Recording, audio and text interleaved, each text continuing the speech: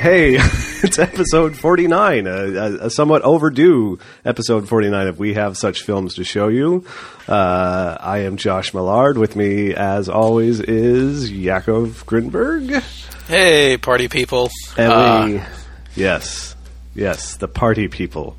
I hope everybody's summer was good.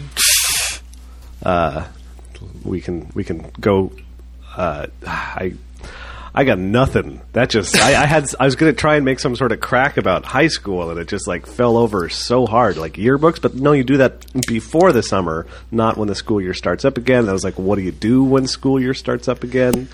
Yeah, I don't know. Anyway, also with us, a very special guest today, Jesse Holden. Hi, you compare Trapper Keepers with each other to see which cover each other went for. Ah, I see. Isn't that what you do when you get back from summer? Not when I was in school, because Trapper Keepers were like explicitly not allowed, like my entire middle school and high school education, I think. You were all Lisa Frank stuff? I don't know why. There must have been some shit that went down in like the late 80s with Trapper Keepers. They were shitty binders. Like the quality of the actual, thing, they were pretty crappy. So maybe that's why? Maybe. But, oh man. Josh, you're just going to pass up that Crapper Keeper joke there? That just got served to you on a platter? It really did fly by there. So, I feel like we're off to a real strong start here. This is clearly resting up has gotten us in top form. So I should explain what's going on with this Jesse fellow. We've mentioned him a couple times, or I have specifically mentioned him, because he is my co-conspirator on another podcast that he and I do together called The Crap Shoot, which is kind of like We Have Such Films if the topic was, instead of horror films, just literally anything that stumbled into our drunken heads as we drink beer. Including occasionally horror films. Yeah, so there's some overlap there. And Jesse, also, you do another podcast yourself called In the Cut that is a movie podcast. That is, yeah. We're on episode 20-something, so probably we started around the same time as We Have Such Films. So we're kind of it's a horse race. Yes, a horse race. Horrors race to a rural juror. No, that's part of the origin story of We Have Such Films, because part of it is that Yakov was just so stunned to find out there were 9 Hellraiser films, and then we just went at it because it's like, hey, we should do a podcast. But I was partly saying, hey, we should do a podcast because I'd been on In the Cut with you and did that episode about Willow, I think, with you and Aaron Haas. Mm-hmm. And had a really good time. I was like, hey, this is a good time. I can do podcasts that aren't just the Metafilter podcast. All right. And so me and Yakov started that up, and I think we got like 2 episodes out before you ever released the episode that I'd been on, thus emphasizing the difference in editing philosophies of the 2 shows. Jesse does a much more careful and thoughtful and studied job of listening to and editing down and really refining the hell out of his podcast episodes, whereas this episode started with me introducing dead air because I couldn't think of a high school metaphor correctly, and that's just staying in, because that's how we roll on We Have Such Films. If we're going to be fined for it, we might as well keep it in. Exactly. It's like I'm already bleeding cash to the FCC. Also, at this point, I think you can basically start your own podcast network. Josh, you've got 4 now? 4, yes. Yeah, you should start a podcast network. Yeah, but I have no organizational capability, which is why Jesse's the one who has an interest in doing that sort of thing, and has actually made some small I'm scratching around the edges. Yeah, it's something I think is in the future of this endeavor. Yes. Is to rope them all together and then somehow do something with that. Stick a stamp on them. I think it could work. But we're here today. We're gathered here today, dearly beloved. Hey, before we're done plugging my stuff. Oh, yeah. No, keep going. Just going to say, inthecut.org is the URL for In the Cut, and thecrapshoot.net is the URL for The Crapshoot. Or the gun emoji, the poop emoji.tk. And, the poop emoji, then the gun emoji. Yes. Crap, and then shoot. And that way the gun is pointing at the poop, which is how we wanted it. So if you have your emoji keyboard out, poop emoji, gun emoji.tk. How long until there's TLDs that are also emoji? Oh, gosh, I figure it can't be too long. I don't know. There's something about how they're all non-compliant. That's why you can't get a emoji.com thing. It's like there's only a couple registrars for whatever technical reason. That's why it's a .tk, because it's one of only like 2 or 3 that'll actually let you register as an emoji. So you can't do like horse emoji.horse? I don't. That's a really good good question. Yeah. That's the best question I've ever heard.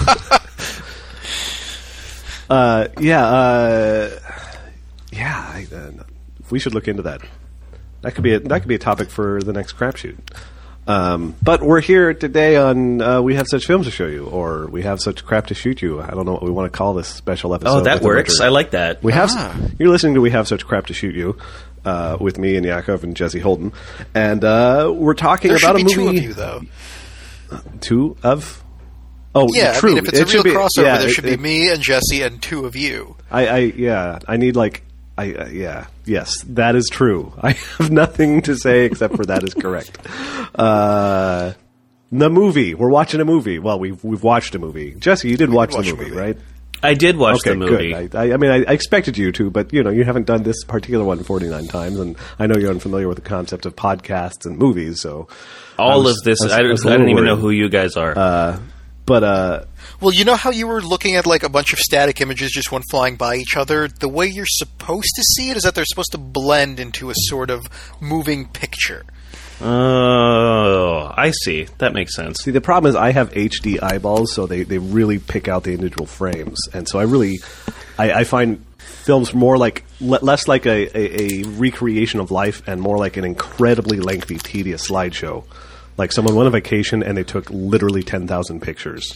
And there's like, and then I started to shoot a guy, and then I started to shoot him a little more, and then the bullet started to come out, and then there was sort of a flash, and the bullet moved a little, and it just goes on like that. And if I was going to make a film representation of your HD eyeballs, I would probably do an ultra tight shot of the aperture of the red eye opening 5,000 times, like happened in the movie Hardware that I just watched. Which is the film we're talking about. We should, Hardware. So Hardware. Now I am curious about both of your thoughts on this movie before you sat down and watched it potentially again, because I'd never even fucking heard of it. And I can kind of understand why now, because, spoiler alert, I don't think it's a very good movie, but... Did I suggest this? You did. I did suggest you are this. definitely the responsible party. So I had, I guess the reason I suggested is that I had watched the director of this, Richard Stanley. He was, after doing this and I think something else, he was tapped to do The Island of Dr. Moreau. And eventually he was the one with Marlon Brando and Val Kilmer. And eventually he was off of it. It was a horrible, horrible production. There's a documentary about the production of it and like about how horrible the production of it was called Lost Soul. The Doomed Journey of Richard Stanley's Island of Dr. Moreau. And it's an amazing documentary. It's on Netflix. You should definitely watch it. It's like awful and hilarious, and you'll come away with a really solid opinion on Val Kilmer, which is something most people probably don't have yet.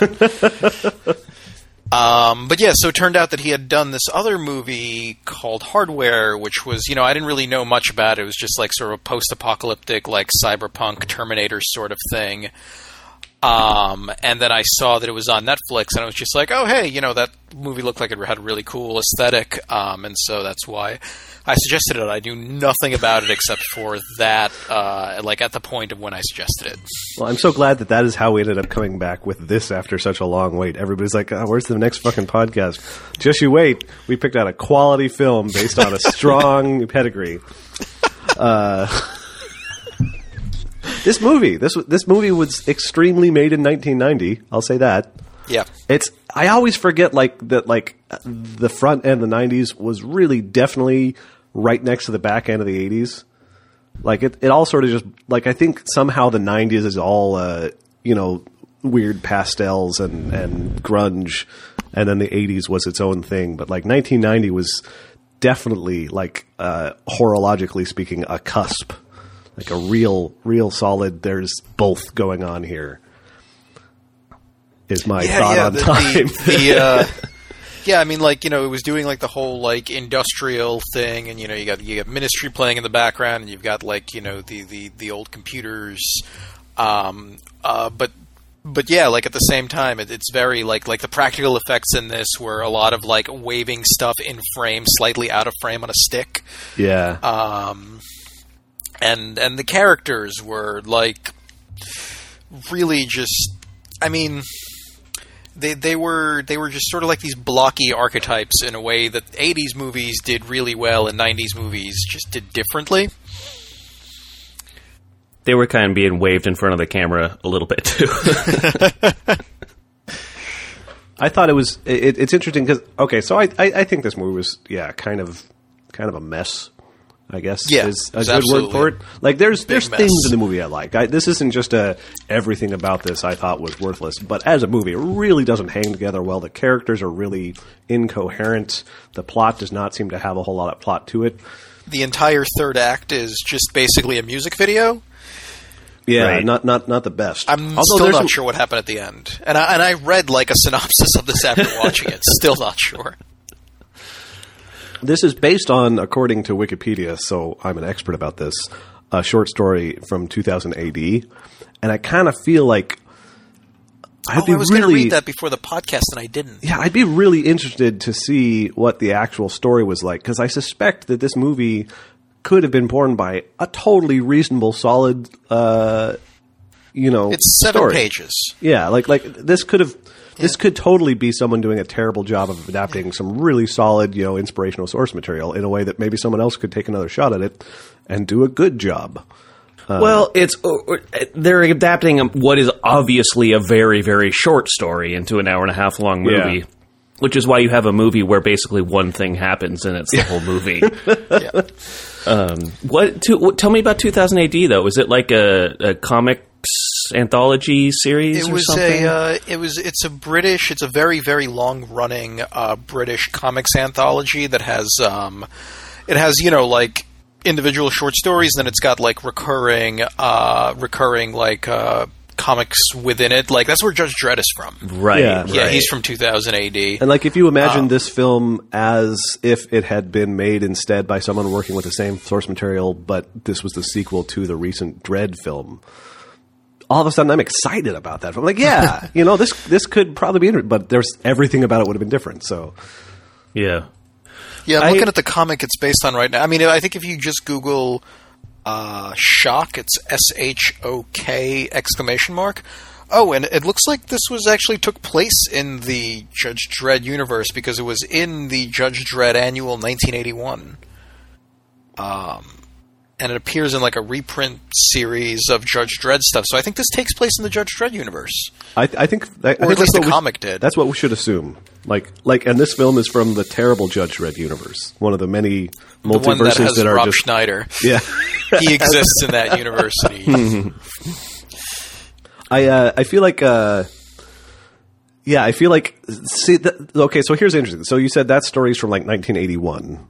So there is reprinted at 81. Oh, it's from 81. Okay, so that establishes what is actually a kind of slightly more flattering than I would assume pedigree, which is a pedigree that doesn't necessarily involve someone having just sat down and watched Terminator and Aliens and decided, I should make a movie.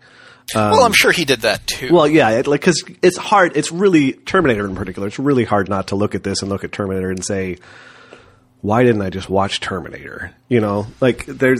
You can't really get away from the directness of the rampaging robot. Maybe little Terminator mix. Okay, so this movie is Terminator mixed with Short Circuit.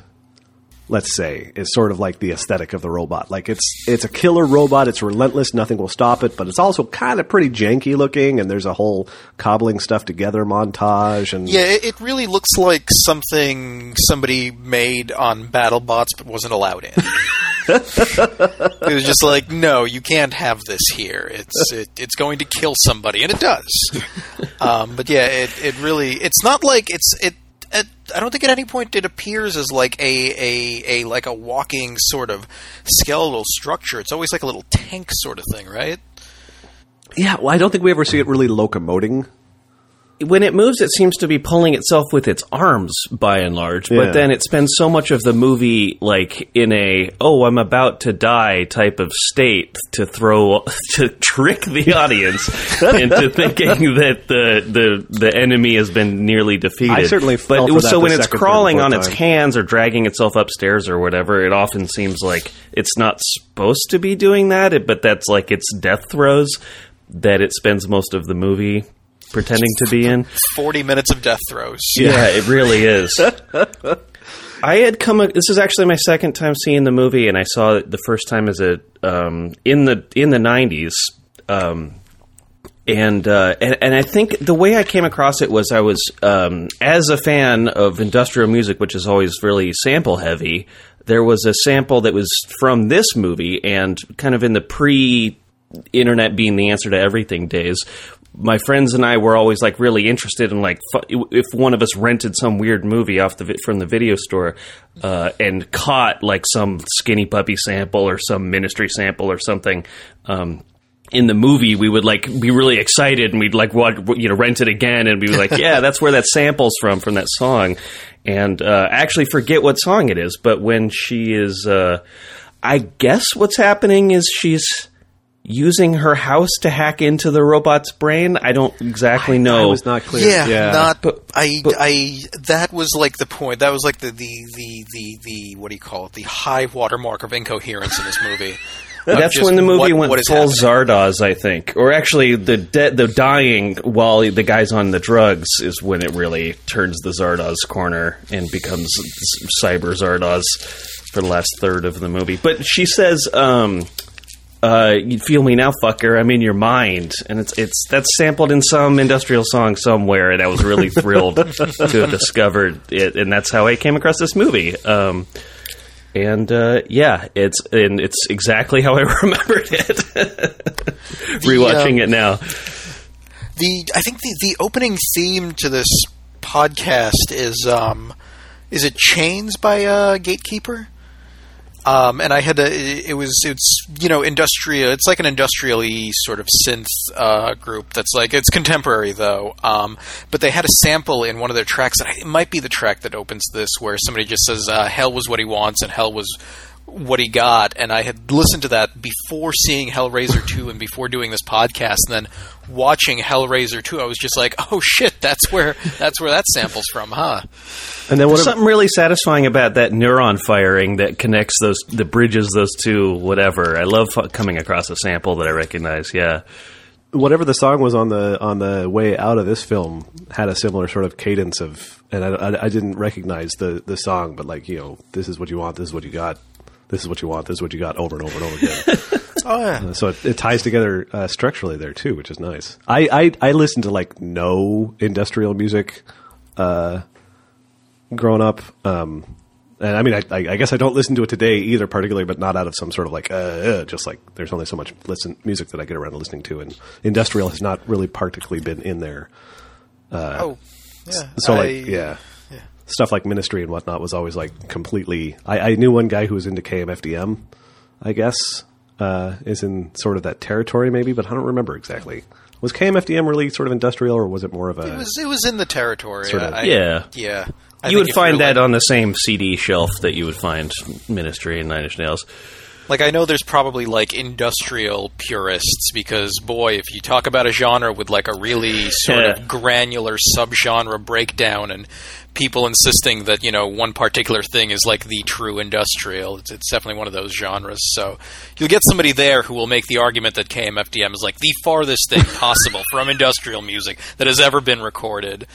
I found out early on in high school that saying that Nine Inch Nails was either industrial or techno was a good way to like really piss off non-Nine Inch Nails fans.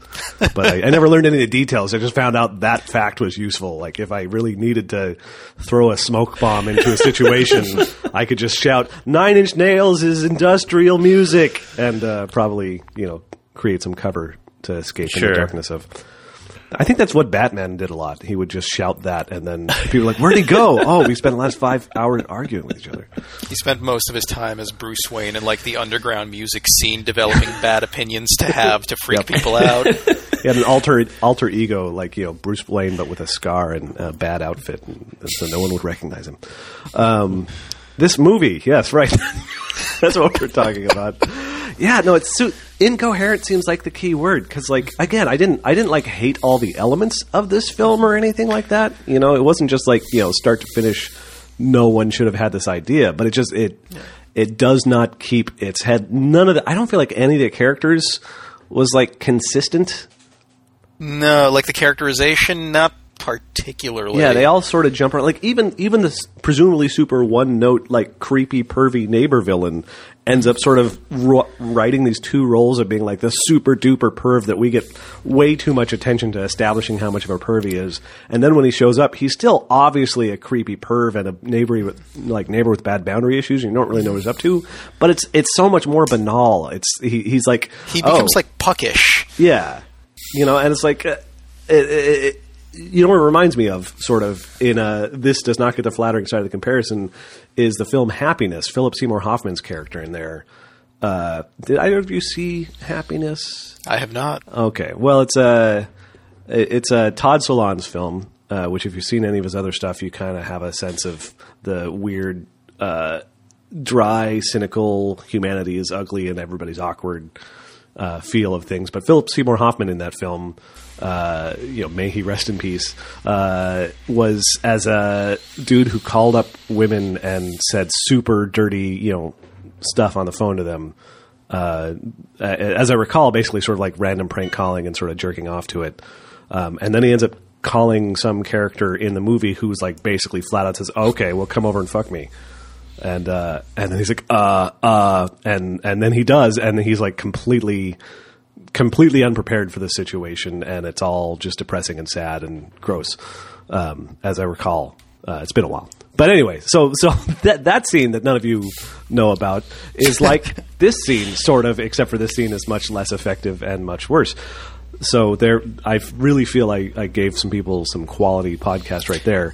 I feel like the characterization of the really just seriously boundary crossing awful perverted dude as a guy that in person is not after sex, because he sort of clearly wasn't. He was much more after just creeping her out. And then also, giving himself more of a vantage point to stalk her. I think the characterization of that kind of thing, where he's in person, he is, not after that, would be an interesting thing if it was intentional, as opposed to, I think in this movie, it was a lot more inadvertent. Yes. That these, it doesn't sort of comment on his behavior in any way. It's just sort of inconsistent. It's a weird sort of reverse porno scene. He shows up, and then we get exactly the incoherent, not particularly interesting banter that comes before the sex instead of... Yeah, and, if it was an extremely clever film, this would have been something designed in, but instead of just I'm insulting the quality of that scene because it was bad porno. And the character himself was kind of... The aesthetic of many things in this movie is great, in my opinion. It's just really above bar, or just, it was, yeah. And I think even with him, with the weird thing with the see-through glove and the almost sniper scope type thing, and the collections of weird objects, and the Hawaiian shirt, just his whole thing worked, but the character didn't. Yeah. It was pretty upsetting any time he was on screen. Which, good job filmmaking. Proto-MRA shit going on. But, you're right that he comes over and there's nothing... It seems less lewd when he's in the room with her. It just seems more well, I'm attracted to you, and it's annoying that isn't the only thing it takes for me to have sex with you. kind of thing. Yeah. And I don't know. And the movie lingered way too long on him muttering under his breath while he's scoping through her window. It's just grating to watch. If and whatever, it's doing a thing. It's setting a character, but the job is done at a certain point, and then the movie's just having fun saying gross things for too long. Exactly. We got all this great, really bothersome, gross footage. We got to use it. This was quality stuff. You really got to. It was an amazing take. He was on fire. her reactions to him are all over the board. Her reactions to all kinds of stuff, and that's where I'm going back to sort of like the filmmaker saw aliens and Terminator thing, because I feel like there's this temptation to sort of do a Sarah Connor Ripley thing and do the strong female character thing that I think could have been really interesting if they'd run with it. But they sort of like waver back and forth between, well, should she be like a sort of standoffish, independent, creative type who's trying to figure out her own thing, and should she have her own sense of self, or should she just like be really easily scared and just sort of cowering, or should she be sort of weirdly shell shocked, and yeah, it's like they had 7 different moods for her to be in, and I feel like they just like threw a dart at the dartboard every 10 pages of the script to pick which one it should be, instead of having a sense of this character, like having and how many fucking times in this film does someone have to maybe die but they didn't really die? And mostly it's a robot, and so we mostly didn't believe it because the film wasn't over yet. But yeah, she like clearly was going to be dead, except for wasn't, like, at least twice. I feel like, like when she couldn't get out and it did the slow pan away from the doors from the other side as she screamed. That seems like that was really setting up and that was the end of that character. She didn't get out sort of look. Like that was the feel I got from that scene, and it wasn't like a slam dunk, but it was like, in terms of film language, that really felt like the slow pan away with the screaming and the lack of egress is just saying, oh, it ended badly. Right. And then she's still inside and she's fine. And then she falls through the window in that stupid fucking power line scene. And catches then she's the power line with both hands simultaneously. That's what was being implied there, right? Yeah. Like, that's the only way you can grab a power line and not be electrocuted, is if you grab it with both hands at the exact same moment. Well, you can grab it with one and be Pigeon fine, does. too. No, the thing is you need to not ground yourself. Like, you can grab it with one hand, 2 hand, whatever. You just need to not be touching the power line, and also something Well, you also else. can't like grab with one hand and then put the other hand on there. If you grab with one hand, I think you just have to hold on with that one hand. I don't Because know otherwise, if you put the second hand on later, the power courses through you because you've made you've closed the circuit. Yeah, but I think the power line itself is still the much better circuit. We need to talk to someone who knows anything about, I guess, electrical engineering to resolve this question. But what about where Moses Hardmo Baxter yells at her and explains it all in one perfect sentence that I can't remember at all, that didn't make any sense? Well, his take was good. Like, he couldn't reach out on the ledge and grab her hand, because then they'd be making a circuit between the wire and the ground, or they'd be making a ground, and then there'd be a problem. But like jump, no, I can't jump, blah, blah, blah, blah, robot grabby, and then something happens to the wire that causes her to like swing in the window. Robot grabby, the alternate title for hardware. Yes. So I guess it breaks or whatever, and she swings down in the window. He keeps telling her to swing, but it's not really clear what he's instructing her to do. Like, I did not understand what swing over there meant when she was, like, hanging off this thing. Yeah. Like, off of it, like, when it was, like, trapezed out. And maybe he saw that the robot was what do you call it? Was cutting the line, because I couldn't figure out what the robot. I think the robot was cutting the line. If the I'm robot not cut entirely the sure. line from the robot side, she would have swung down the other way on the now Maybe she one-sided. did, and the camera just inverted the thing. No, because it was like she landed in the apartment underneath with the angry Did she? Chinese lady who kept hitting on the ceiling with a broom, which was, I think, the so funniest it must have moment in broken the off film. on the other side. Yeah, and so which makes no sense. Exactly. So this film, something in this film didn't make sense. We finally found something that didn't make sense. One inconsistency. But the point is, she comes through that, however the fuck physically that happened. She comes through it, crashes through the window, and the film does the same thing it done, just like a looming slow pan out to establish like the stillness of the figure, and it's like I just feel like someone shot this film without being familiar with film. Like, it happens a third time in the shower too, where she crashes through the glass in the shower and lays there unmoving for a minute. Yeah, I mean, if that happened in a music video, I think you'd be like, oh, whatever. It's it's a music video. But when it happens in a movie, it's just so much more jarring. And I think maybe that's the other thing. This is like right around the really like quick ascent of the music video aesthetic. 1990. MTV's been around for what, like 3 years? Oh, MTV was like 84, I want to say. Okay, so about 5-6 years. But I mean, for the first couple of years, MTV had like 3 videos. From what I remember, they were just playing the same. Well, maybe not years, but anyway, I think We didn't like have it takes- cable when There I was really playing was a Nintendo, turning point so- where music videos often became little, 3-minute short films. I think, and that's probably around the same time. Yeah. Yeah, and I think this is like that. Like if this took place, all of this took place over the course of 3 minutes, you wouldn't really ask that many questions.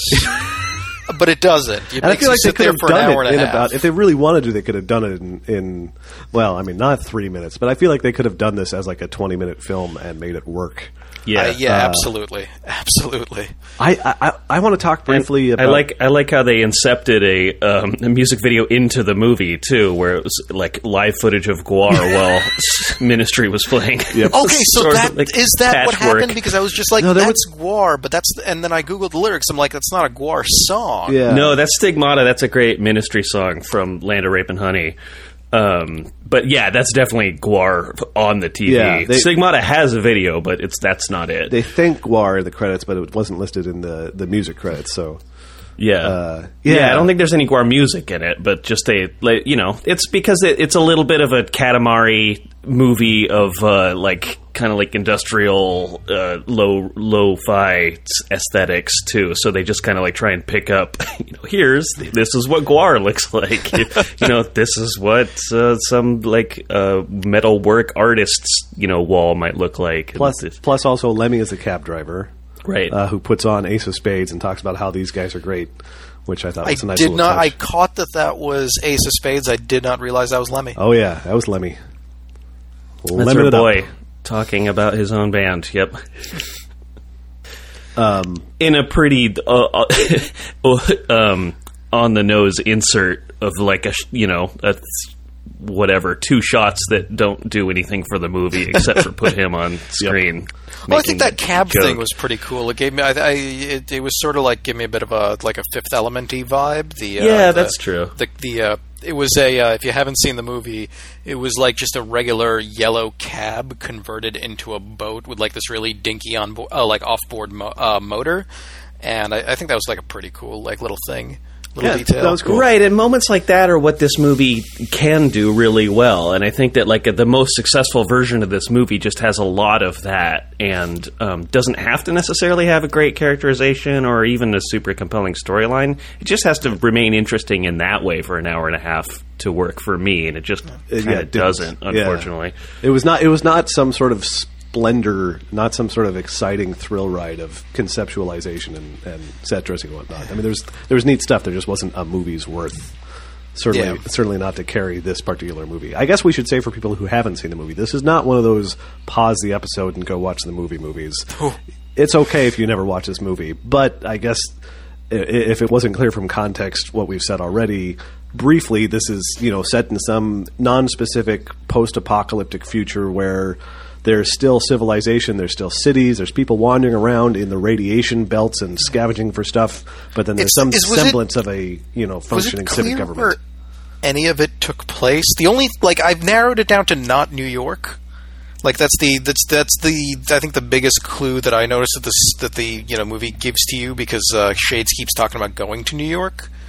So other than that, did anybody really figure out where it was or even what country?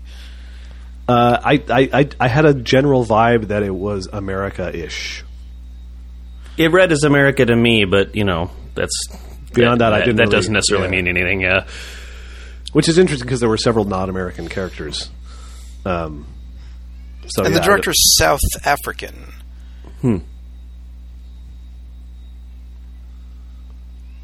Nice pause. So catch that one in editing.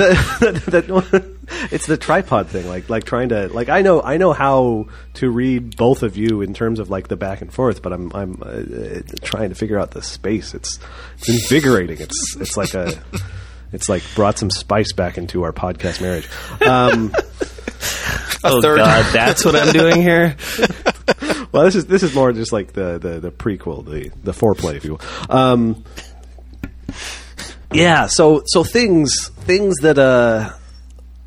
about this film that I liked. I thought some of the music was great. Like there was the otherwise super tedious robot stuff in the latter half of the film. There were some segments that had some really great sort of synthy, symphonic soundtrack stuff that I thought that was pretty rad, and I wish it was happening in a slightly better movie. Oh, I was going to ask you about that because I found a lot of that stuff really irritating. It's possible I found some of it irritating and just forgot about those bits, but I think to some extent by that point in the film I was like, I'm going to finish watching this thing, and I need to help myself get through this. And I was like, hey, this music's pretty rad. Yeah, let's think about this music for a while. It was sort of heavy-handed and like, you know, big in a way that I think could be really obnoxious, but in this film it certainly wasn't detracting from anything. Okay. Like it does not have the sort of the subtlety of like Disaster Piece in It Follows, but it had some of that same sort of like this felt like some of the lineage of some of that sort of particular synth texture and aesthetic that makes stuff like that. There was a lot of like the synth theremin kind of noises, and I like those, and I think we don't get a lot of that anymore. That particular kind of like the sound in a movie. Yeah, that may have sort of gone by the wayside a little. Baby with bathwater, as it were. There was a lot of beeping and booping in the movie, and the technology in this. Yeah, everything is loud. Yeah, everything's loud. Everything's kind of shitty, and it's interesting. I realize this is 1990 doing the future, and so it's not going to look a whole lot better than like 1981 or 1984 doing the future. But that's kind of the funny thing is like when Ridley Scott made Alien, like, you know, he did a decent job of hitting sort of some industrial notes for like, let's imagine computers in the future, but they were still kind of just shitty computers. Yeah. You know, and so it worked out okay. You know, like obviously those things have dated themselves badly since then, but they look good at least. And everything in this felt like sort of halfway between that and maybe sort of Brazil. And I don't know how much of that was intentional. Like I think they were trying to set it up as things are sort of janky and not great. And so in that sense that all the computer stuff was janky and not great kind of works, but it also felt like it was just like actually just badly designed even as far as that goes. I think Brazil's probably a decent comparison. I mean, in a great movie like Alien or Blade Runner or whatever, it's a lot of the amazing kind of future art direction, set design, technology stuff comes from, okay, well, what does it need to do? Okay, well, how would it do that? Okay, well, what would that look like in the future? As opposed to coming at it kind of the other way around, like what should it look like? And then you kind of reverse engineer, okay, well, this must be how it works if that's what we want it to look like, kind of stylistically. Yeah. And Brazil does a lot more of that, and I think Hardware, again, kind of is sort of like a style Katamari, where it's just like, here's things that would look cool, right? Here's things we could put on camera that would be fun to look at if you're into this kind of like, you know, rusted metal aesthetic. And so I don't think there was any thought really given to the actual technology or actual, you know, under the hood stuff, except insofar as they need a thing to say that the door is trying to open, so they put a thing on a little screen, shitty CRT screen that says the door is trying to open or whatever. It really reminded me. There was an episode of The Simpsons where Homer decides to become an inventor because he's inspired by Thomas Edison, and one of the things he invents, it looks like a smoke detector, and it's called the Everything's Okay alarm, and it makes this like horrible shrill noise as long as everything is okay. And I feel like that movie has like a number of those in there. Yeah, like why would you not have turned off the alarm sound on your like? And there's a little bit I can sort of defend maybe some of the settings of stuff in this woman's apartment. Because that's what we're mostly talking about. Like, there's other tech we see, but mostly a lot of the movie happens in her apartment, and a lot of the tech stuff we see is in her apartment as a result. Yeah. And there is sort of the defense that, you know, she makes a ton of noise as a matter of course, it appears, like with her welding and artwork stuff. You know, she and Dylan McDermott both conspicuously sleep through some very loud noises. So the fact that she has a loud, blaring, blinking door entry alarm kind of could make sense there. It's like, okay, you've got a better chance of noticing this thing given your lifestyle. But I feel like that might be giving it a little too much credit to say that's why it's like that rather than just that's the aesthetic of the whole fucking film. I mean, they made like a really big point of showing Dylan McDermott sleeping through an alarm, and I'm still not sure why. Yeah, I don't know either. Like, and there's a lot of I don't know why in this film. Like they show they show a close up specifically of the decibel meter levels on her 1987 stereo, I guess, to establish that there's noisy things going on, even though you can hear there's noisy things going on because the film is not a silent film. And yeah, he sleeps pointedly through some stuff. She sleeps pointedly through some stuff, and then eventually wakes up from some stuff. And she goes to sleep with, like, she passes out with a joint in her hand. And I really felt that was like, it's like, all right, well, now the apartment's going to be, like, on fire. But if it isn't, like, it just wakes her up when it burns down to, like, her fingers, I think. Yeah. And that was, like, the only effect of it, which was just the, really sort of strange to see about, like, somebody smoking in bed. There was there's a few little smoking things in here. At one point, I don't remember who says to who, but someone says to someone, I think Dylan McDermott was involved. This doesn't matter because the point is someone says something. Well, you can make an ashtray out of it. And that's when he gives her the head. Yeah. Of the Mark Mark 13. Is the Mark 13 the name of the robot? Yes. Or is it Ball? Well, both. I think it is the Mark 13, and it may be codenamed Ball, and maybe it was Ball number 7534, or maybe they just like serial numbers. That was a wordy fucking acronym too. Like, wait, it's every the word robot's definitely Mark 13. Where does Ball come from? Did I miss something? When the serial number, what's his name? The jerky mayor from Willow. Right. Oh, is that who that was? I know that was a callback. I thought for Josh, for you and me, doing the Willow episode. Yeah, baby. Were all his lines overdubbed? His lips never quite seemed to match up to the cadence of the. Every time he was talking, it seemed like it was dubbed from another language or something. I'm not sure. Did you get that? Which is funny. I did get a sense of a little bit of offness there, but I don't know. Maybe he just ADR'd it because it was mic'd badly at the time. Because to my recollection, he sounded like him. A lot of the dialogue felt like it was either ADR'd really weirdly or just like chopped together really awkwardly. All the dialogue, it really felt like the whole thing was overdubbed from another language just while I was watching it. It was so disorienting. I got you way off track there. I'm sorry. You're starting to say about the Mark 13 / Oh yeah, the Ball was like it was the description. So when what's his name, Alvy Googles internal network researches the right, he bings. Yeah, he bings it. It comes up like Ball is the acronym. Its serial number is Ball, and then the Ball within that serial number is a acronym for some really like drawn out. It's sort of like SHIELD in that. Like, all right, they really wanted to spell artificially Ball. Intelligent, automatically repairing life form. It's like that should have been like Badiddle. Like you need some more fucking letters in your acronym. Yeah, they explicitly hyphenated a lot of those words just to use the first letter. Yeah. But yeah, to make it spell ball, which isn't even that cool of a name. Well, it's like a Satan-y name, right? Or it ties in with all of the religious stuff that I felt like was leading up to something and never actually did. Like when he's dying and he says just like, "Oh, I can't die. I'm divinely protected." I'm like, "Are we going to get like angels in this movie? Is that what's happening?" But no, that's not what happened. He was just hallucinating as he died. And then he hallucinated himself reading the Bible to her. I guess I didn't know if that was a hallucination or a callback. Still not entirely sure what happened. Because like it's clearly echoing the slightly earlier scene in the film where he was with. Because here's the thing: in that later scene where we see him reading from the Bible, he also has no robot hand. Oh, I missed that. Yeah, and it's the shot is otherwise set up really similar. He's got a robot hand, by the way. At first, I really thought maybe he was just wearing some sort of desert dweller power glove, and then it became clear that no, that's really, really his hand when he was grabbing on her in the shower.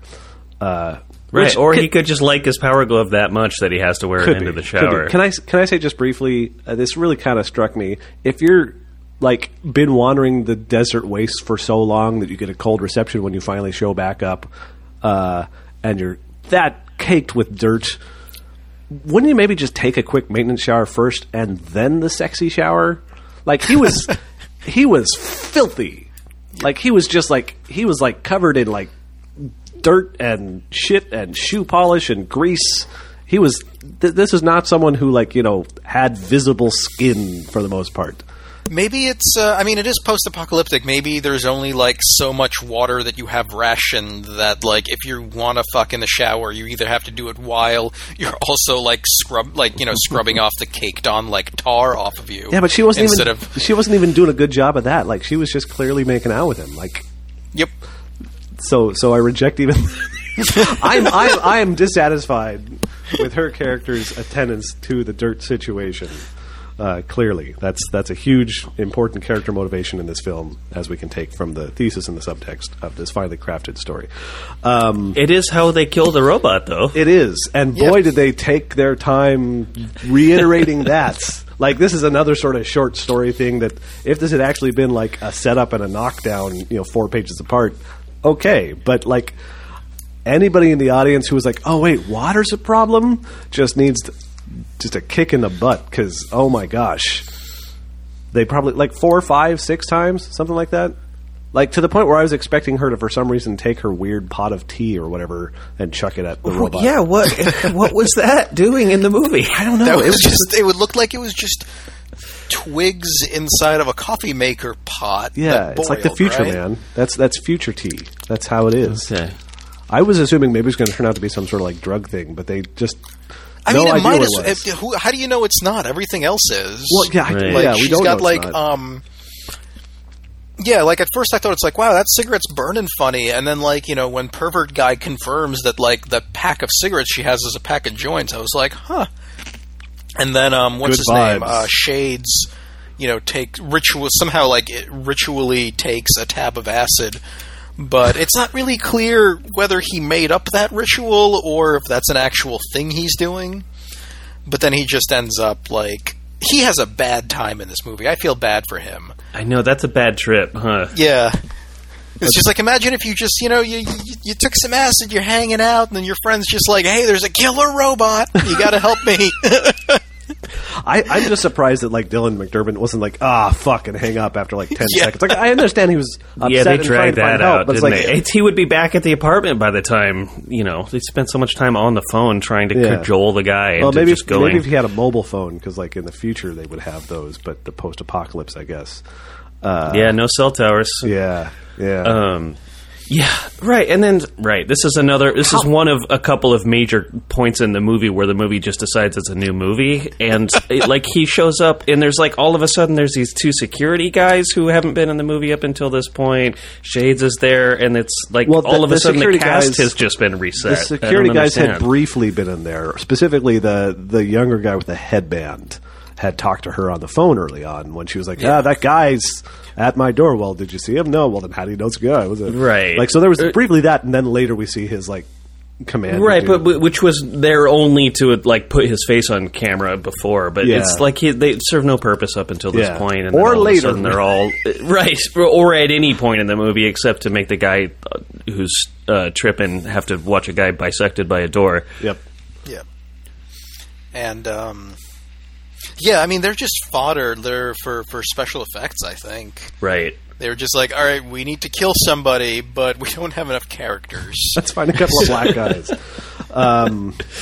The bisecting thing, so the guy gets bisected by the door, which is, whatever, it's ridiculous, but it's kind of funny. At that point, I was like, okay, I'll take it. I'll take cutting a guy in half just for the hell of it, in a way that otherwise does not serve the film at all. But then later, the robot cuts someone else in half, but for no apparent reason. I don't think we got any follow-up there either. He just cut one of the dead people in half, and it was not even super clear what was happening, except for it seemed to be he was mutilating corpses for no apparent reason. I really, really got the idea that this movie was going, and especially because it starts with the Mark 13 line, "No flesh shall be spared," if I'm remembering it right. Yeah. So I really thought that the premise was intended to be that the robot is being taken apart and destroyed and attacked, and it's rebuilding itself from human parts. And then by the end, it would be this unholy human-robot hybrid thing, which has been done to pretty good effect in a couple of movies.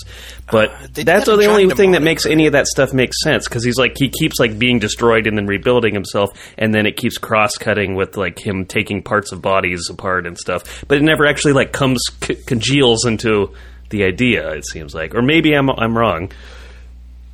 No, I think I kind of wondered about the same thing. I was actually disappointed that like the robot didn't consist particularly of her sculpture. Like I was hoping like, it was going to be modern art on the Rampage or something, instead of just like, oh, I'll just pull my head out of where it apparently wasn't attached at all anyway, because all that welding was for other stuff. Yeah, like she had made basically like a enormous Christmas wreath out of just junk metal and Barbie dolls that she. There's a scene where she like has a bunch of like children's dolls, like Barbie dolls and like some other kind of dolls of like a different sort of body shape. Like all tied up together, and then she uses a torch. She puts them in a vise, and she uses a welding torch on them to kind of melt them. And like at some point, she's just like, "Okay, good, done." It really reminded me of that scene in what do you call it? In Spinal Tap, where he starts playing the guitar with the violin, and then stops for a second to tune the violin. Where it's just like, I don't know how you pick that moment to stop or what you're doing. Can we talk about how no one in the film was likable? Yep. Because, I mean, maybe either of you felt differently about anyone in the film. I like Shades. I would have liked Shades better if we'd gotten an opportunity to see Shades do more, but I will say I think he was the only character who I found, like, legitimately sympathetic to a degree.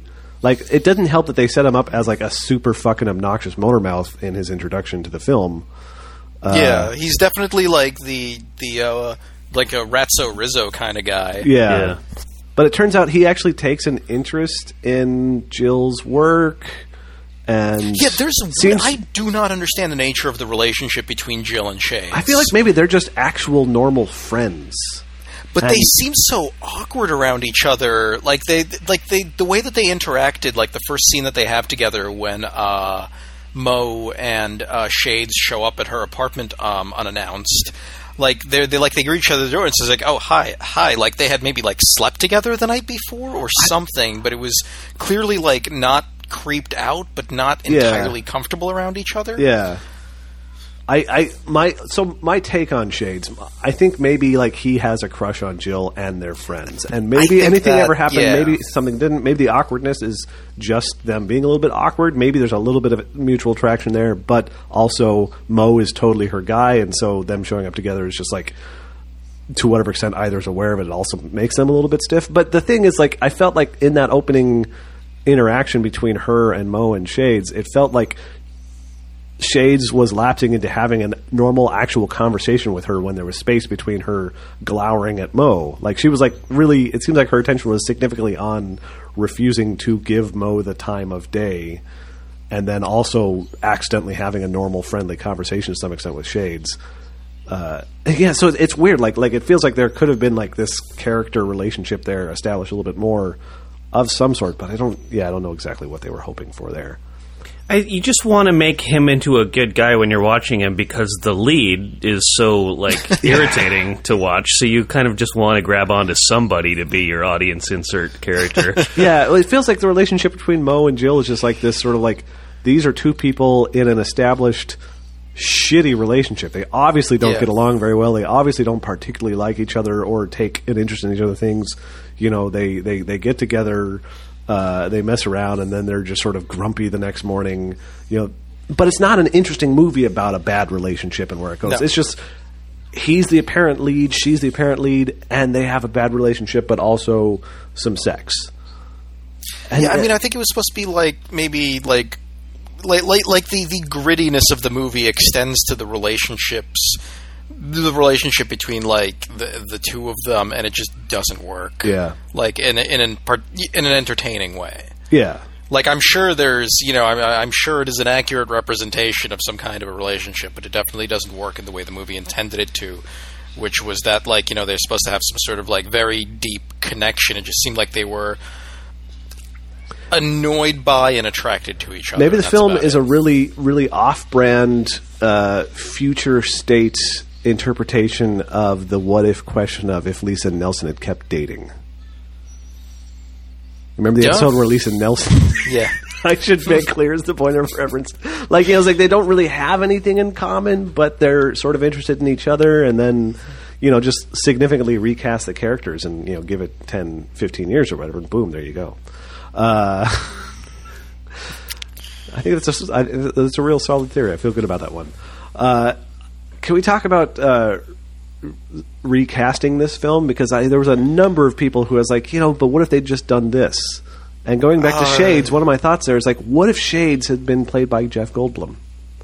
Oh, I was thinking, I was thinking Seth Green, but yeah, Jeff Goldblum would be. Seth Green could work too. Seth Green would have done a better job, in theory, if whatever the writing and directing allowed it. I think of bringing in some of the weird, nebbish, nervous energy sort of paradox of the character.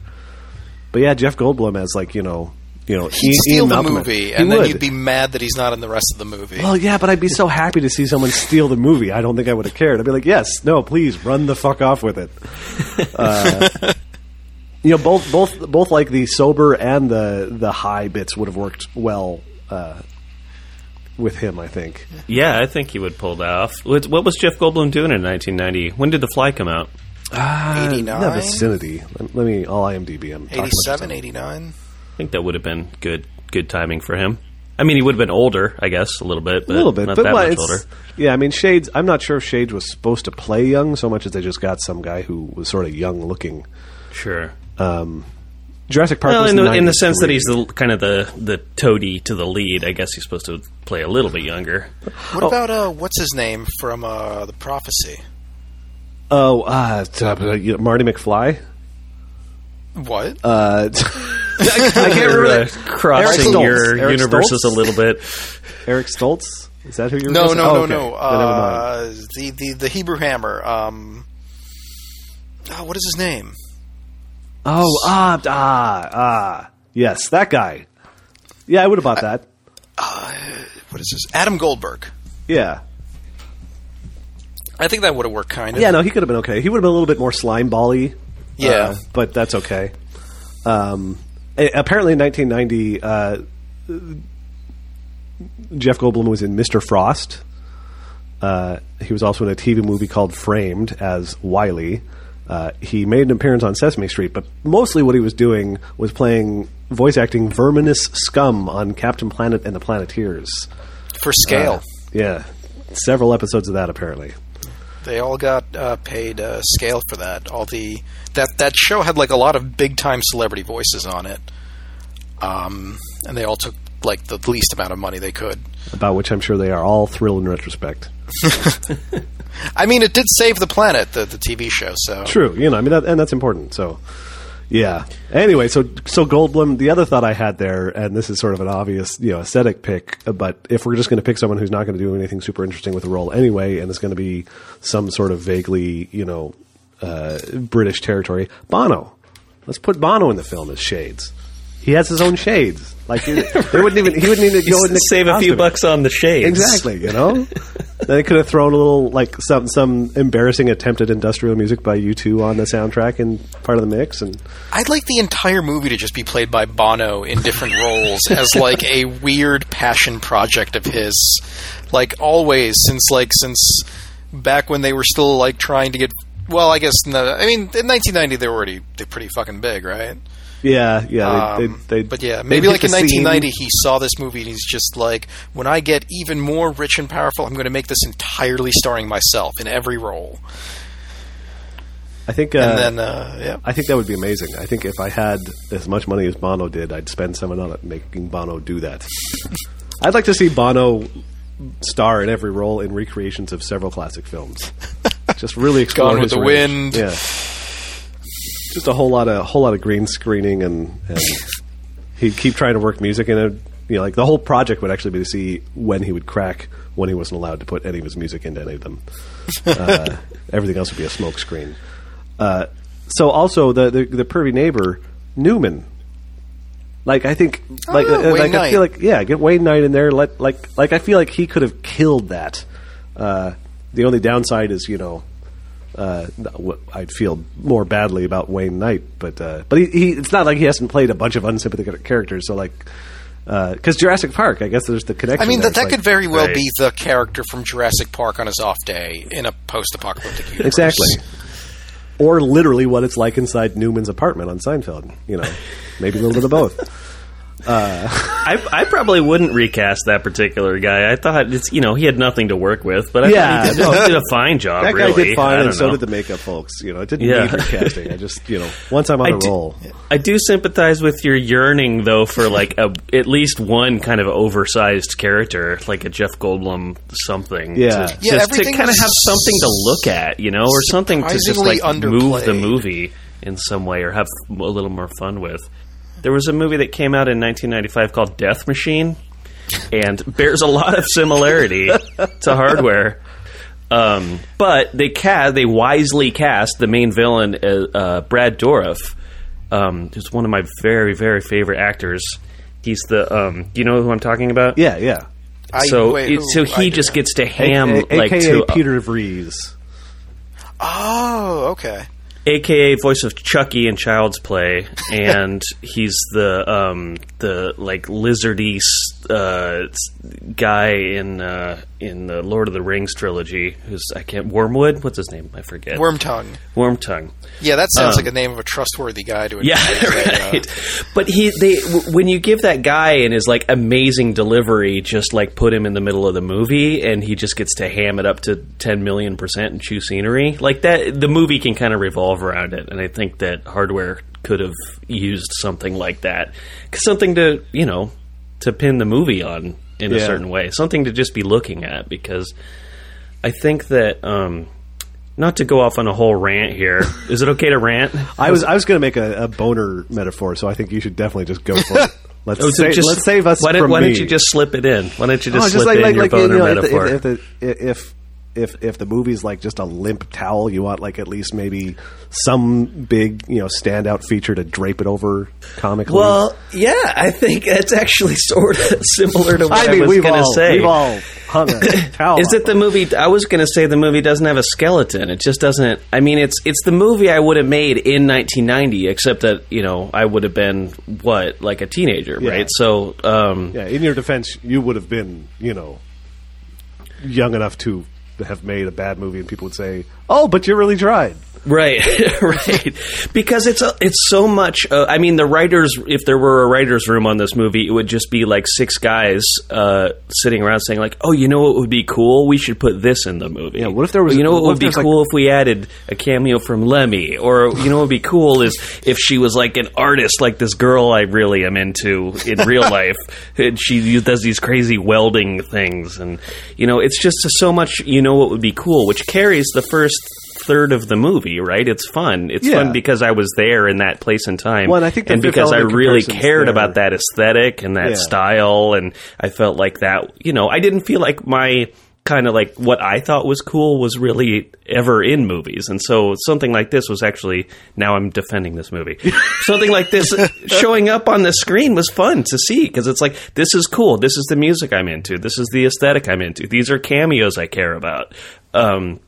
So that you only get so far with that. You need the movie to be a movie after that, right? It needs to continue being a movie. And as it has nowhere to go and nothing to do, it just slowly gets more and more into this like flickery, seizure-inducing nonsense that doesn't, like, where nothing is propelling the movie forward. Nothing's happening. There's no one we care about. And it's just like flash cuts of the eye, of the hole in the artwork where the head used to be, of the screen with the circuitry in the apartment, I guess that was, and it's all just like this strobing nonsense for like 40 minutes, the second 40 minutes of the movie. And yeah, so it just kind of, it runs out of it burns all its fuel right away and then forgets to have anything interesting in the back half. What, to be clear, was that the rant, or was that just a preview? No, that's the whole rant. Okay. I just thought it was a movie without a skeleton, which was a shame, because I would have. It's the kind of movie I wanted to like a lot. It's the kind of movie I wanted to tell all my friends was the coolest movie of the decade. Yeah, I could imagine the movie that I would have been like super fucking thrilled about that this movie could have been. Yeah, I guess. So yeah, well, it's interesting because like as we've established earlier, the one who actually has potential like feelings from it that were contemporary to it, since we're both coming to this cold. Oh sure, and I think that makes a difference. Like I certainly like we've rewatched a couple things that I saw years ago, and then I've sort of come back to it after the fact and said, oh, there's a lot of stuff in this that somehow doesn't stand up to my glittering childhood memory of it. Sure. And to be clear, I didn't love it then either, but I really wanted to. Yeah. And it does. I love that it exists because it sort of is a time capsule of 1990, of this one particular kind of like aesthetic and culture and style thing that just seemed like it was on the cusp.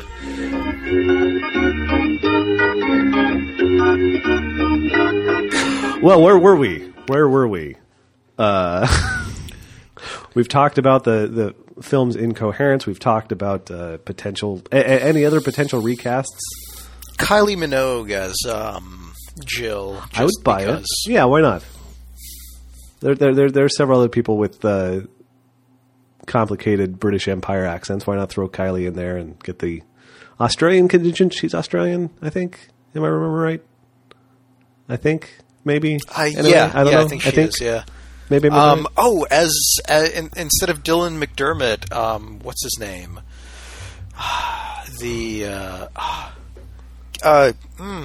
Well, with the film the guy as shot, from Miller's literally Crossing. anyone. Gabriel Byrne? Gabriel Byrne, yeah. That would have been. I mean, it probably would have been just as much of a disappointment, but yes, I could see that. Yeah, I kind of feel like I like that. Yeah, you could replace Dylan McDermott with just about anybody. Like, I don't have a real super strong sense of what I think Dylan McDermott's great at, but he's been good in stuff. I don't feel like there was a really Dylan McDermott-y stamp on. It was bugging me the whole time I watched this. Have either of you watched Hemlock Grove? I think, Yakov, you said you haven't. I have not. No, I have not. With the werewolf? Yeah, well, it's a werewolf and sort of some vampire stuff, but primarily werewolfy. It's kind of a neat show. I like it.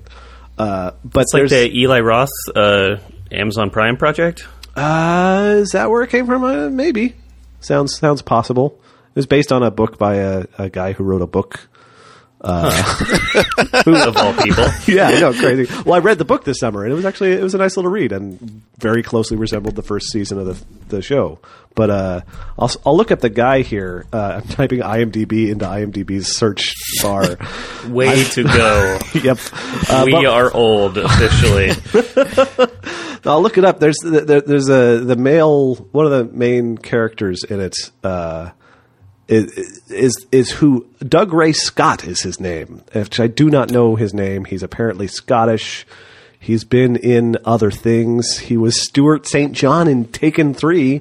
And yeah, he's not been in a bunch of stuff that I could really name out, but he's been in a bunch of stuff. Anyway, this is now a terrible story, but basically Dylan McDermott sounded so much like this guy in Hemlock Grove throughout the film, and I couldn't figure out who he sounded like, because what have I seen? I've never seen Dylan McDermott in this exact same role in anything that I've seen.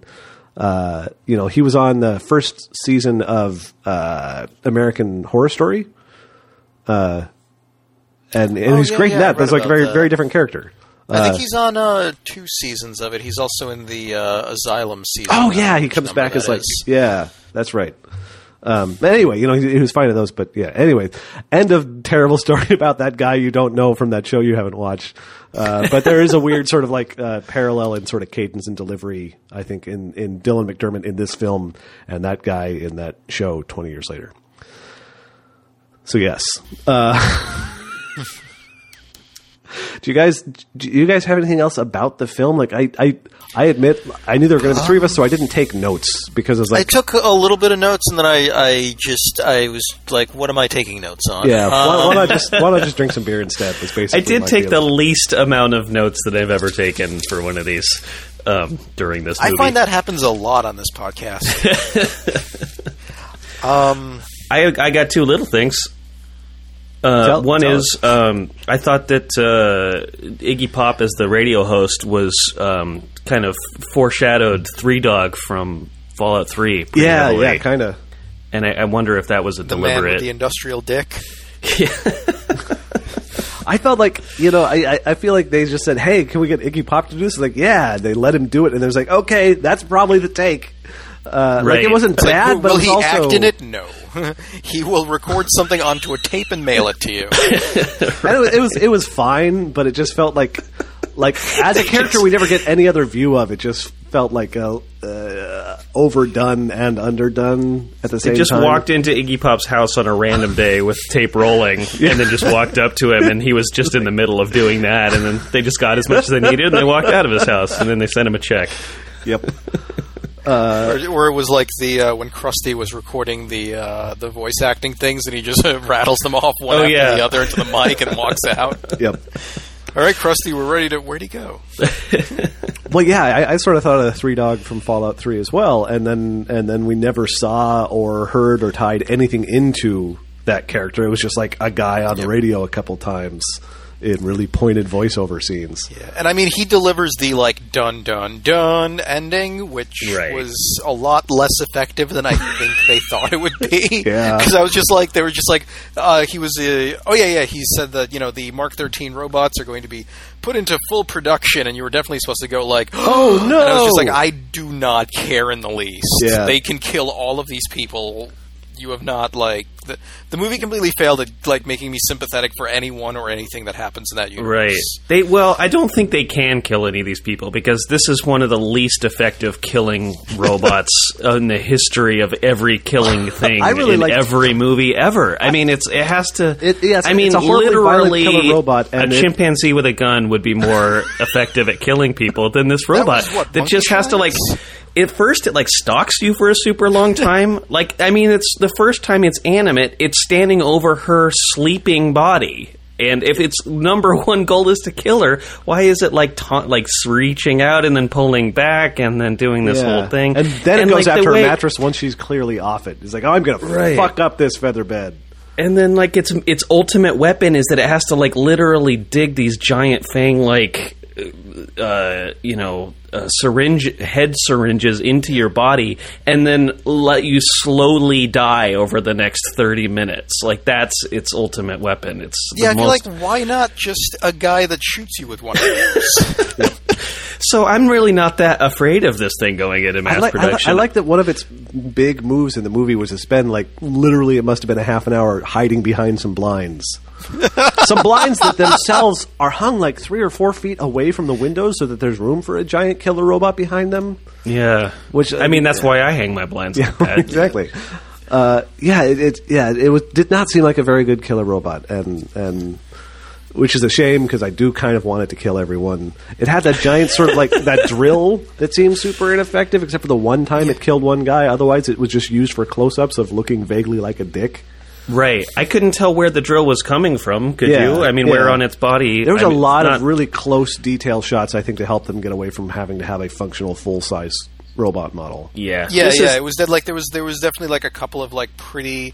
Not like tight close-ups, but just regular close-ups where it was just like, oh no, this like amorphous... thing where that anything could anything can stick out of it, is about to be here. You know what I noticed on it? And then you have this. I saw this maybe like it was a thing in movies in mid to late 80s, like around RoboCop, and then you just never see it again. Which was like the computer interface that's a big spike. Like, RoboCop had one of those, and I think I've seen it in a couple of other movies, and in this movie, it looks like the arm would be connected to the rest of the body with like a spike sort of thing. Although when it does actually need to access a computer, it sits in front of it and types, which was, hey, you're already a robot. I can't imagine why you have to like actually type commands into it. Right. Luckily, to kill someone with the door, it just has to hit the space bar, because it doesn't have very dexterous hands otherwise. We mentioned the whole networking with the house thing, and that did make no sense to me. And partly, I don't understand what they were even trying to do. And you've got Dylan McDermott talking, and it wasn't clear to me whether Dylan McDermott was Like, presumably at some point the house recorded him and sampled that and kept that on hand so they could play it back. But they're like... But he was thinking all of that. His mouth was clearly not moving, and even the captions read in his head. So was he somehow, tied into the robot? Or this was another thing that I assumed was the robot was supposed to be, like, taking on their body parts and brains and personalities and I thought in some maybe way. And that's why it was trying to torment her with the lines from the other characters in the movie at the end, was because it was supposed to have somehow like absorbed them into itself. But then it also was repeating that there's a fault stuff and it's raining stuff, which was clearly some attempt to obliquely hint at dump water on this thing. So if it was that thing, why would it be? Yeah, the fucking...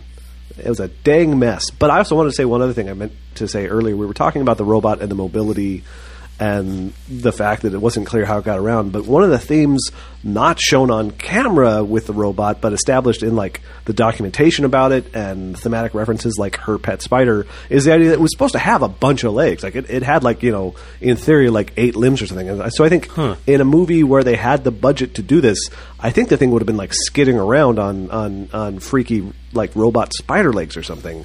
And maybe the implication is that was what was happening. We'll just never show it on screen and establish it because that would be expensive. I don't know. Right, or it just didn't come out good when they shot it, then they had to kind of leave it on the cutting room floor. And instead fill all those scenes with the exact same 3 shots of the eye opening up, and then the thermal vision, and then the movie was like a record skipping for the last third. But I feel like everything that The Fly did right about keeping certain things like out of view and certain things in view and only holding like the full thing in frame for brief moments, everything that movie did right, this movie did wrong. This is like Cronenberg on the other end of the wormhole. Like in the universe where he's a shitty director.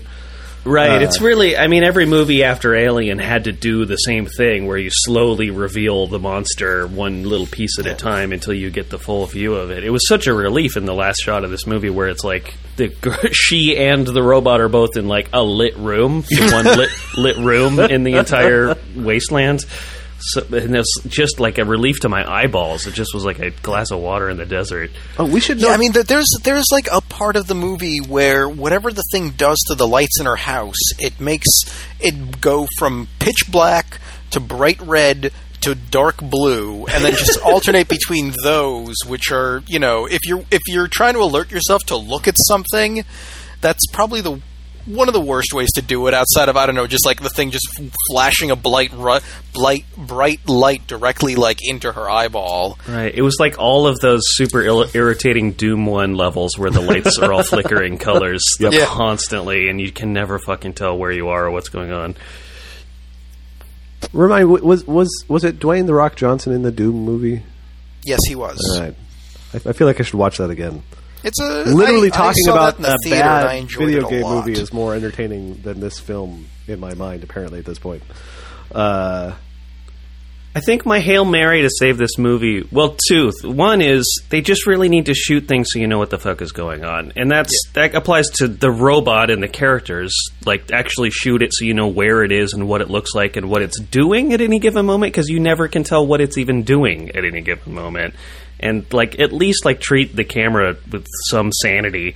But also the space. I mean, did you ever have any sense of where in the room either of them were? Or, like, how close one thing was to another? Or any physical sense of space at all in this apartment? I don't know how big the apartment was, how high the ceilings are. I have no idea. Yeah, the apartment so it was just, like, meaningless images, because you never know what's going on. Or where anything is, or where anything is in relation to anything else, or whatever. Yeah, I did, however, see repeatedly, thanks to this movie, a blueprint of the apartment, which is like as useless as it could possibly be. I thought that was a picture of a circuit board until the last 17th time that it showed it. I'm like, oh, that's supposed to be an aerial of the apartment? But that's not what the apartment looks like. There's walls in it, and it doesn't have any internal walls. It's definitely had that we paid for this effects shot feel to us. Like, so we're going to use it a few times. Let's just keep...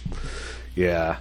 Okay, so one thing we didn't talk about, like, at all, and this goes back to the sort of jokes about casting, is the framing device of the film with the guy wandering in the desert and finding the stuff, and then at the end we see him walking off in the distance.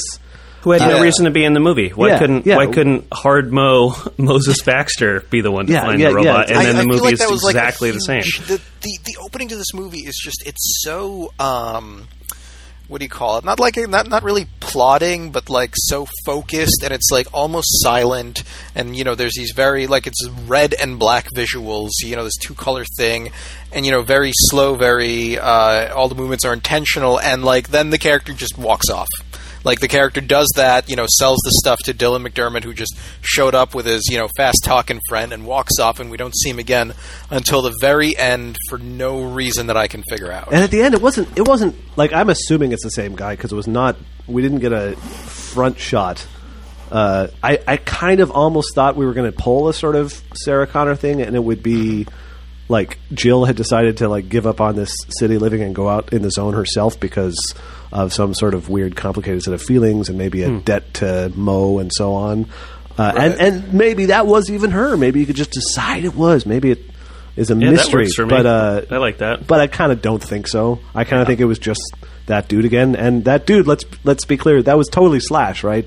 They just like, hey, let's have Slash wander around. I thought it was with Al Jorgensen with his top hat. Al Jorgensen from Ministry. Oh, okay. See, he has a lot more of the ratty dreadlocks and dangly bitsy whatsits and facial piercings and like welding goggles and stuff aesthetic. I was just going with the sort of the hat. I mean, it's not quite a top hat, but it's a post-apocalyptic future, so it probably got shorter. But yeah, no, yeah. That's what happens when the bombs go off. Top hats get shorter. Yeah, the concussive wave shortens all the hats.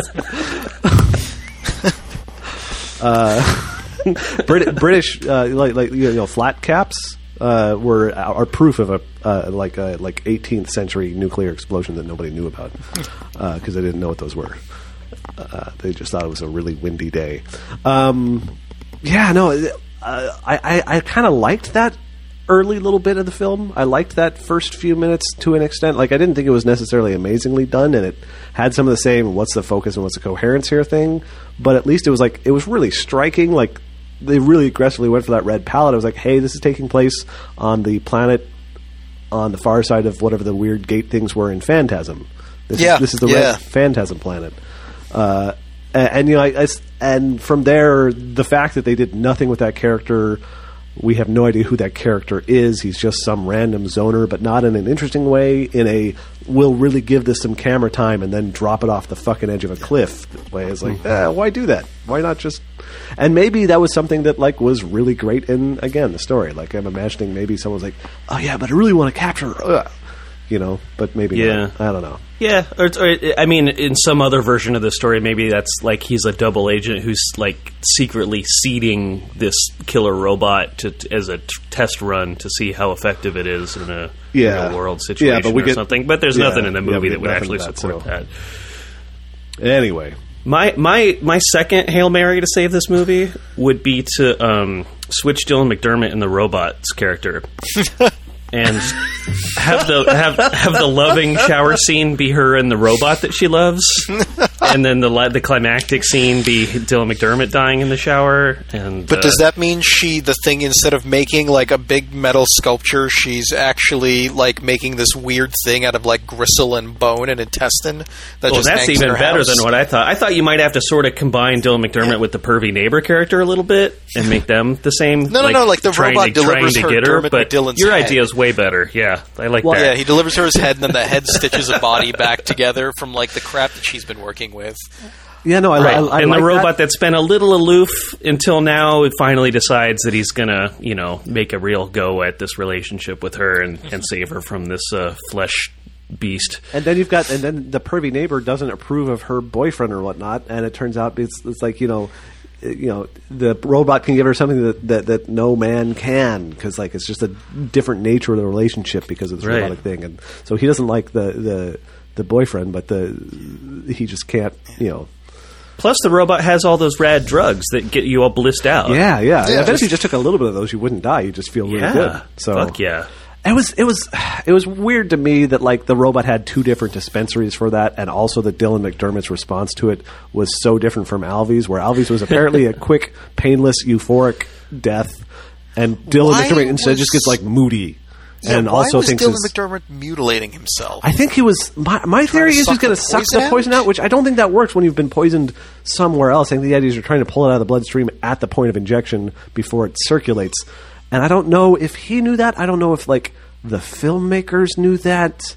But he cuts himself, and then he's hallucinating like horrible wormy stuff on his arm. Yeah. Instead of Well, like it's happy, the answer to joyful. both the why does he have 2 dispensers on the front of his face and why does Dylan McDermott do this thing is because they want the shot they want, right? They design it the way they want it, and Yeah. then they like logic comes second to that. But it's also it's got the injectors on its big mouth like fang thing, but it's also got it in its fingertips. Apparently, how many that's different right. injection points does this fucking thing have? Maybe it's like a porcupine. Like Yeah. at some point, it could just make its entire body just like flick out with. Yeah, it just goes body surfing and then spikes. That's its actual big move.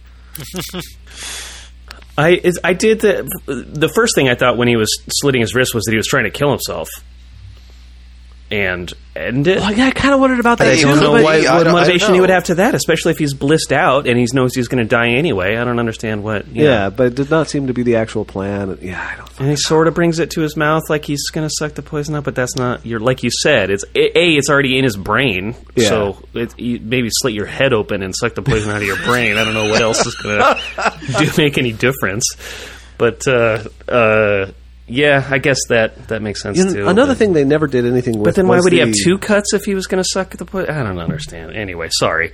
The thing that I feel like they never like came to any good fruition on was all the references to population control and mutated babies and whatnot and everything. Like they established a bunch of stuff and then pointedly established some sex, and I figured maybe they were going to go somewhere with maybe a pregnancy subplot or at least a pregnancy scare or possibility subplot, but they really just like that another like bag of wet sand. That I just wish got they dropped. would have done that, but it was like the other movie where McDermott and the robot are switched, Right. and like she's in the hospital and the nurse does some tests on her and comes back and she's like, "I'm sorry, it's human," and then there's a big dun dun dun. And Angry Bob would come on and yell about some stuff. Yeah, I feel like we're at the point in the podcast where I've gone from trying to constructively talk about the things I think are interesting about why I didn't like the film to just sort of like sighing heavily. So I might be about done. Any other closing thoughts from either of you? Let me blow through my notes real quick and see. She had painted when she was still using the robot's head for her art project. She painted it like was it like Captain America's helmet in Easy Rider? Is that what that was? Something like that. Yeah, Yeah, like this she was painted my it- last note too. When did the paint come off? Yeah. Oh Jesus Christ! It did, didn't it? Like later, it was because it was definitely still painted for the bulk of the film, but it feels like eventually. Okay, it was slightly different than the one. So the one in Easy Rider has like the stars on the top and like the what do you call it? The stripes like on either side of it, like from about the ear level. And on this one, she just painted like half the skull going one way with stars and the other half with stripes. Right. An American flag motif, regardless. Yeah. As some sort of like, I'm sure, stirring condemnation by subtext of the idea of the malfeasance of the government in looking out for the people. Ha ha! It's the American flag.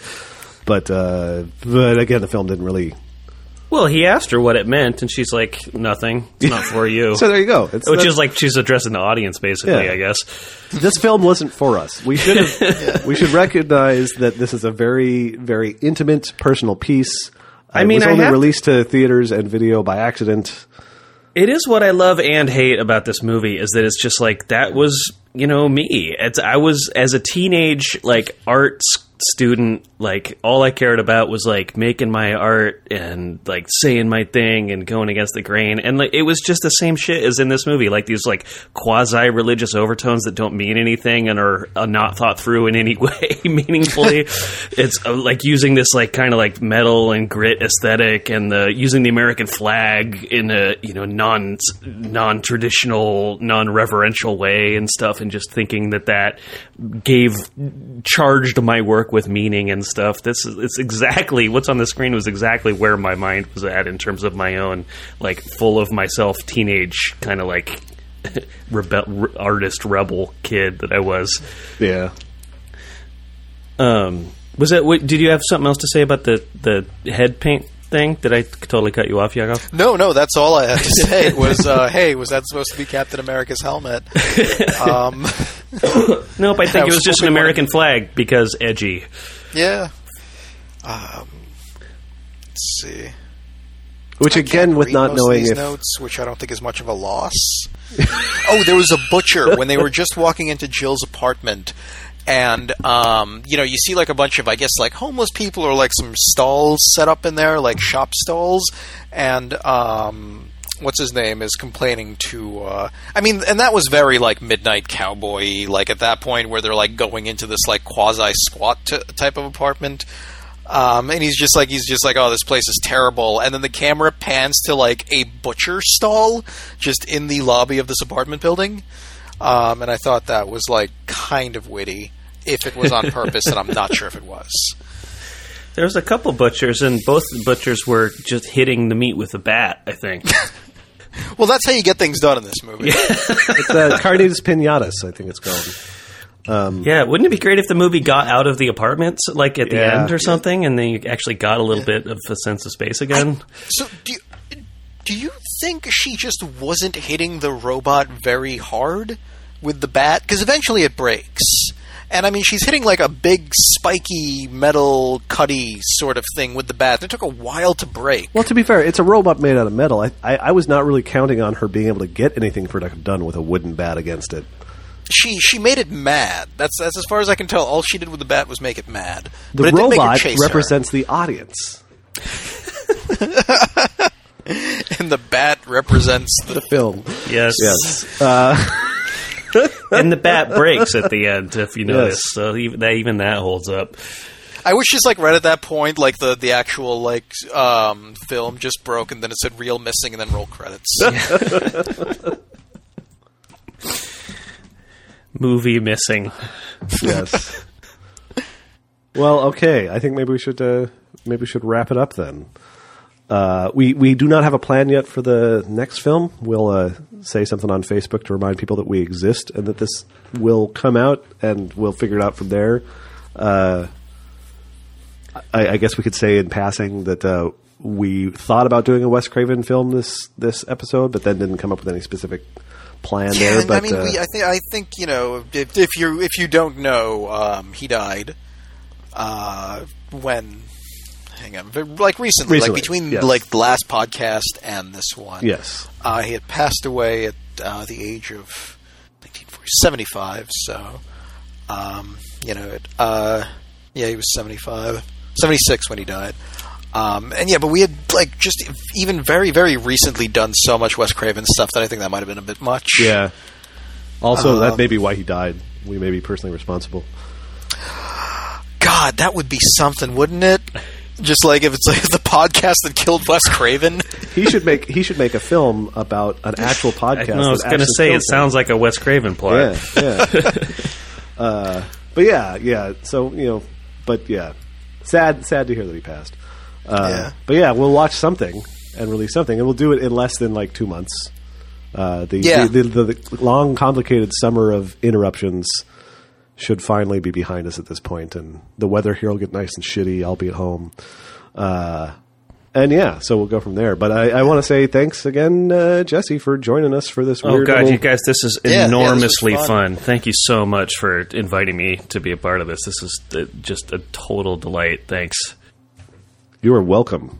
And also the next In the Cut episode is about a Wes Craven film. Oh, perfect. The Serpent and the Rainbow, just to plug myself again. Yeah, no, do it. That was it. How about your eyes? Are your eyes limpid pools into which we could swim forever? What'd you say? Only when the aperture opens up enough that you can see the red.